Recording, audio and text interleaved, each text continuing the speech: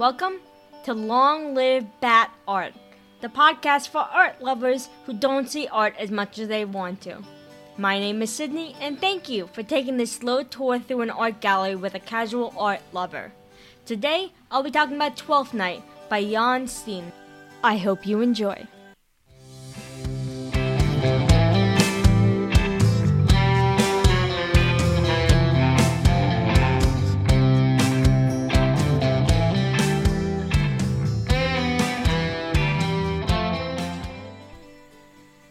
Steen, like von Leyden, was born in Leyden in 1626. 20 years later, he went to Leyden University, which is why we know his birth year. The rest of the details of his birth are a mystery. Because he was college educated, he was exposed to literature and mythology outside of his own Catholic mythology. In 1648, he, along with Gabriel Metsu, founded the Painters Guild of St. Luke in that city. St. Luke is the patron saint of artists, which makes him the prime candidate for having an artist guild named after him. His teachers included Nicholas Neupfer, Adrian von Ostade, and Jan von Goen. He ended up marrying the daughter of von Goen, Marguerite. Steen was inspired by not only history and mythology, but also by real life, especially those who tend to poke fun at real life. He painted a few pieces about the rhetoricians who were actors in the theater. That isn't surprising, considering that his uncle was a rhetorician in Steen's hometown. There are few pieces of other evidence that Steen drew from theater and actors rather than real life. Several of his paintings show so-called doctors who often make false diagnoses. These doctors are shown dressed in the way of a century before, which makes a valid argument for being a man dressed in a costume of a doctor rather than an actual medical professional. Steen likely didn't have very many students. In fact, only a single painter is speculated to have been one, Richard Brakenberg. But despite the lack of direct students, his work influenced many others. He was prolific. According to Tobias von Westerheen, he painted 500 paintings, and Hofstede de Groot said 1,000. Because of how many he painted, 350 of them survive, which makes him the most well-preserved artist of the ones we've covered so far, edging out his citymate by over 100 surviving works. And apparently, the Dutch have a proverb about Steen that I won't try to pronounce, but the English translation is a Steen household, which means more or less to have a messy house, which savage. That's what my legacy would be, though. But it probably doesn't refer to Steen's actual lack of housekeeping, but the lived-in interiors of his works instead. Arnold Houbraken was a so-called biographer who admitted that his, quote, research, unquote, came solely from Steen's paintings when he wrote that Steen's paintings were drawn from his life, just as his lifestyle was like his paintings. Houbraken's assessments must be taken with a mountain of salt, seeing as how most of his biographies of other painters have been proven to have been largely made up or drawn from the artist's work rather than the artist. There may be truth in the notion that you can only make art of any kind from your own experience, but you are not your work, and you're not always the same person as who you choose to base art on. Now, onto the painting.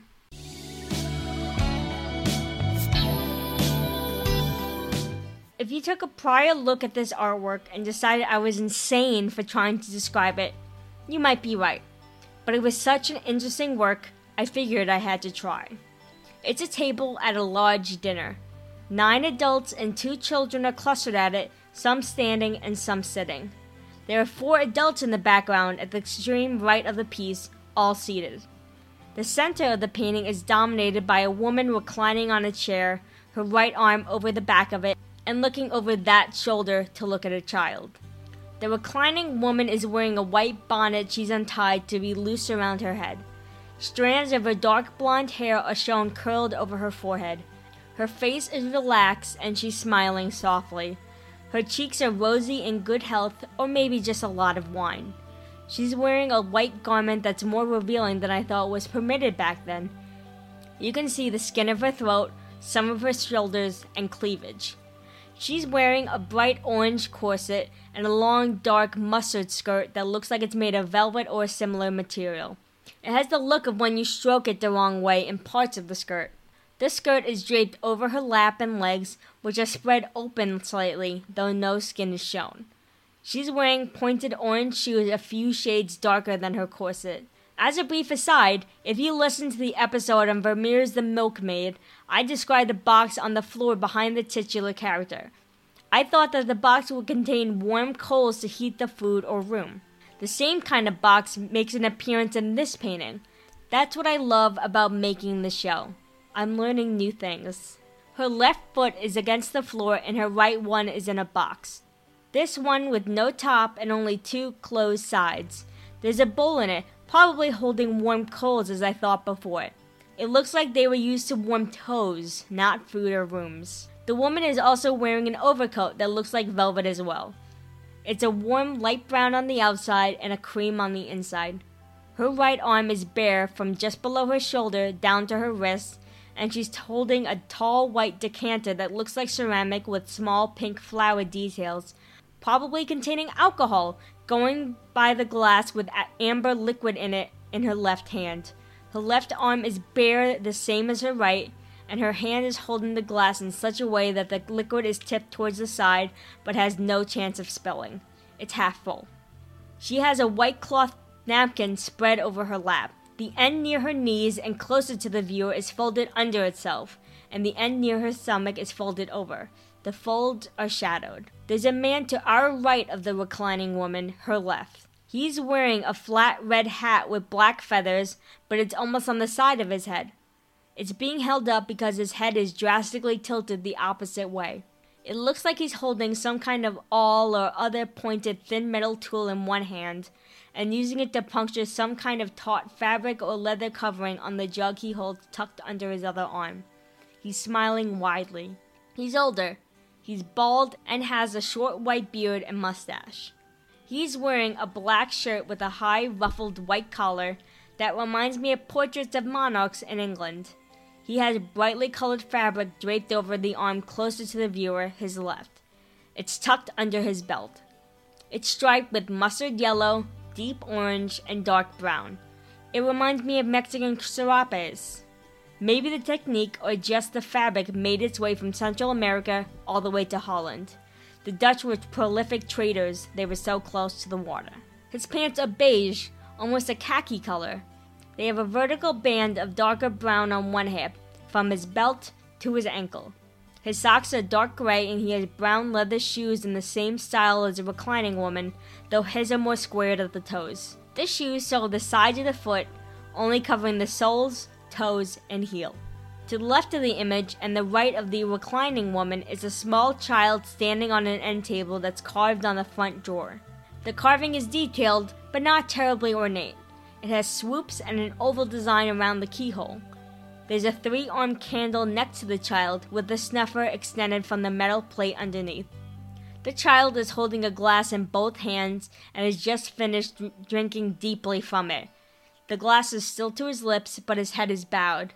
Perhaps he partook in alcohol as well.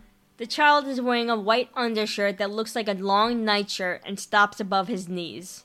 The lower half of his legs are bare. He's wearing cream socks that have been pushed down and brown shoes that are in the same style as the Velcro shoes you put on little kids. There's a smaller gap on the sides, but not as drastic as the adult shoes. He's also wearing a mustard overcoat with white fur at the collar. His hair still has the fineness of childhood. It's long and dark blonde. Maybe he's the son of the reclining woman. She has a fond expression on her face as she looks at him. He has a white paper hat on his head that looks somewhat like a chef's hat. There's another slightly older child behind him who's tugging on his overcoat. This child has a basket upside down on his head and a flushed face, maybe from more alcohol. This child is wearing a forest green overcoat. He has a light blue fabric draped over his shoulders, like what you do with a sweater if you don't feel like tying it around your waist. This isn't tied though. His legs are bare, like the first child's, and he's wearing the same kind of socks and shoes. Behind the child in green is a man in black clothes who has some kind of pointed metal receptacle on his head. It's like a big funnel. He also has a flat piece of leather carrying spoons tied around his waist. He's holding a large metal serving spoon towards the man next to him, and what looks like a huge metal spatula against his shoulder. For all I know, it's an instrument. He's holding it like he's playing a violin. He must be a fan of kitchen implements that could possibly be instruments. The man to his immediate left is more stern. He has a long metal thing in his mouth. Maybe he's taking a draw from some kind of tobacco or something like that. The man to his left is also wearing black, with a white bib that extends over his shoulders and a black hat with a wide brim. The next figure looks like a nun. She's wearing black with the covering over her hair and the white piece separating it from her face. The rest of her outfit is black as well. She has her hand on the stem of the glass the first child is drinking out of. Whether she's giving it to him or trying to take it away is unclear. She has a slightly amused expression on her face. The next woman must be a server of some kind. She's holding a black tray of food over her head. It could be waffles or cookies, I can't tell. She's smiling. Her arms are pale where they're exposed by her clothing. She's wearing a black top with a white dress underneath. The next man has longer curly hair that's graying. He's wearing black as well, with a white collar. I thought it was odd that a few figures are dressed so darkly and the first four so vividly. But this man has turned slightly to talk to the musician on his left. The musician is standing in front of a painting in an ornate gold frame. The painting is of a dark landscape, with a slim tree on the left of the image and dark details I can't make out in the rest, with a sky with an orange glow emanating from the middle. The musician is playing a fiddle. He's wearing a brown bowler hat and is talking to the man with graying hair I described before. He's young. His face still has a boyish look to it and he doesn't have any facial hair. He's wearing a deep green coat and a blue-toned shirt underneath with the lapels showing. In front of him is a woman looking to her left. Her arms are folded on the table with her right arm laying over her left. You can see a hint of orange fabric peeking out from under her coat, which is green toned with white fur down the front, at her collar, and at her wrist. She's smiling softly. The man seated on the left of the four seated figures is wearing a blue hat that's darker on the underside of the flat top. His face is pale, and he has a small beard extending solely from his chin. Almost like a long soul patch. Not a great look. He has a blank expression on his face. Maybe he's bored. No one seems to be talking to him. To the right is a figure that you can barely see between the woman in front of him. He has slicked black hair that's covering both sides of his forehead in a curve. He's wearing black clothes with a white collar, though his is buttoned up. The next man is seen in profile. He's wearing a black hat and has long curly brown hair that falls just past the front of his shoulders. He has a thin pencil mustache. Also, not a great look. His shirt is a green-yellow, more of the latter than the former. He has a wide white collar. And the last figure is a woman with her back to the viewer. This woman is wearing a thick black shawl with white trim over a red-orange dress. She has some kind of necklace on as well. You can only see the back of the necklace.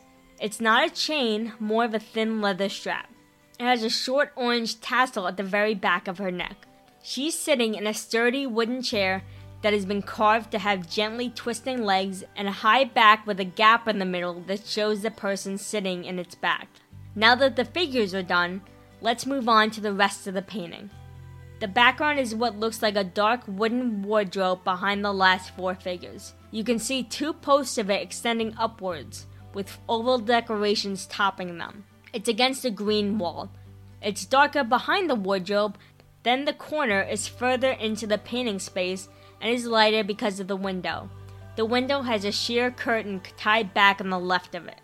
The window is closed and is separated into four sections of glass, two on the left and two on the right. The glass is broken up by black pieces like lead in stained glass. In front of the window is an empty bird cage or maybe a chandelier for candles. Either way, it's rounded, open, and metal. It's dangling by a chain from a wooden beam on the ceiling. On the extreme left of the background is a stone fireplace, maybe. Some of the stone is gray and carved, some of it is brown and polished. On to the foreground. The floor is checkered with wide black and white marble tiles. You can see the veins in the material. There's an empty jug on the left near the children and 2 pans. One is a brighter metal than the other. The brighter metal one is also deeper, with a spoon resting in it. The darker one is more of a skillet. On the right of the image are eggshells broken on the floor. There's a whole egg too, blue toned in color. The table in the middle ground is covered with 2 tablecloths. The top one is white, but the under one is more reminiscent of a carpet. It has orange, brown, and mustard floral designs on it, and it's stiffer like a carpet too. The table holds dessert, plates, a single orange, and a cake on a stand. Last, but certainly not least, is what looks like a spaniel mix standing in front of the table. He's white with brown markings on him that are smaller near his feet, and his tail is up and alert. He's standing and looking off into the distance to the right of the painting. Now for my thoughts on the piece.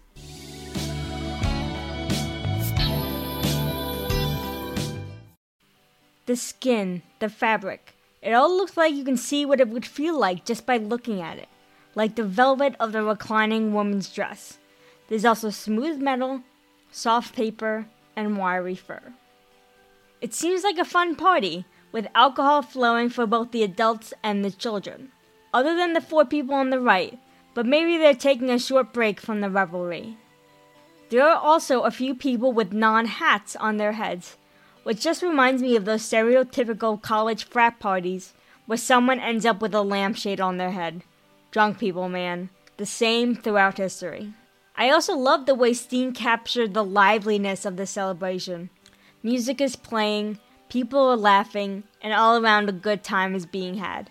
That's what makes this piece so interesting, the joy the subjects are experiencing. I can't help but smile when I see this piece. It looks like a gathering of loved ones that truly enjoy each other's company. People have always had fun, and it's great to see that depicted in art. Lots of people think that the past was so much harder than it is today, which it probably was. But there were times where they were just as happy as we are. Life wasn't misery after misery, they had celebrations as well. And just as happiness brings people together today, it did the same back then. And seeing a piece of art like this, it just reminds me of that. Looking at this piece of art is like looking in a window that can see into the past, showing the viewer a glimpse of what life was like. And life is fun. Because that's what it boils down to. Fun.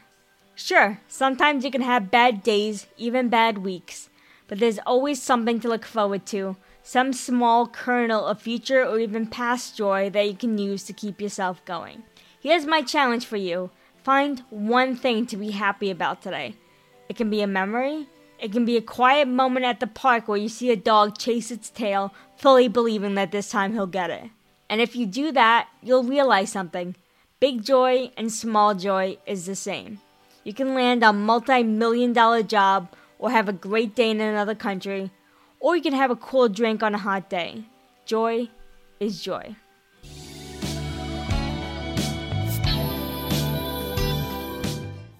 If you like this episode of Long Live Bad Art, please consider telling a friend and reviewing to help the podcast grow. A link to the transcript of this episode is available in the show notes below. Thank you for listening to this episode, and I will see you in 2 weeks.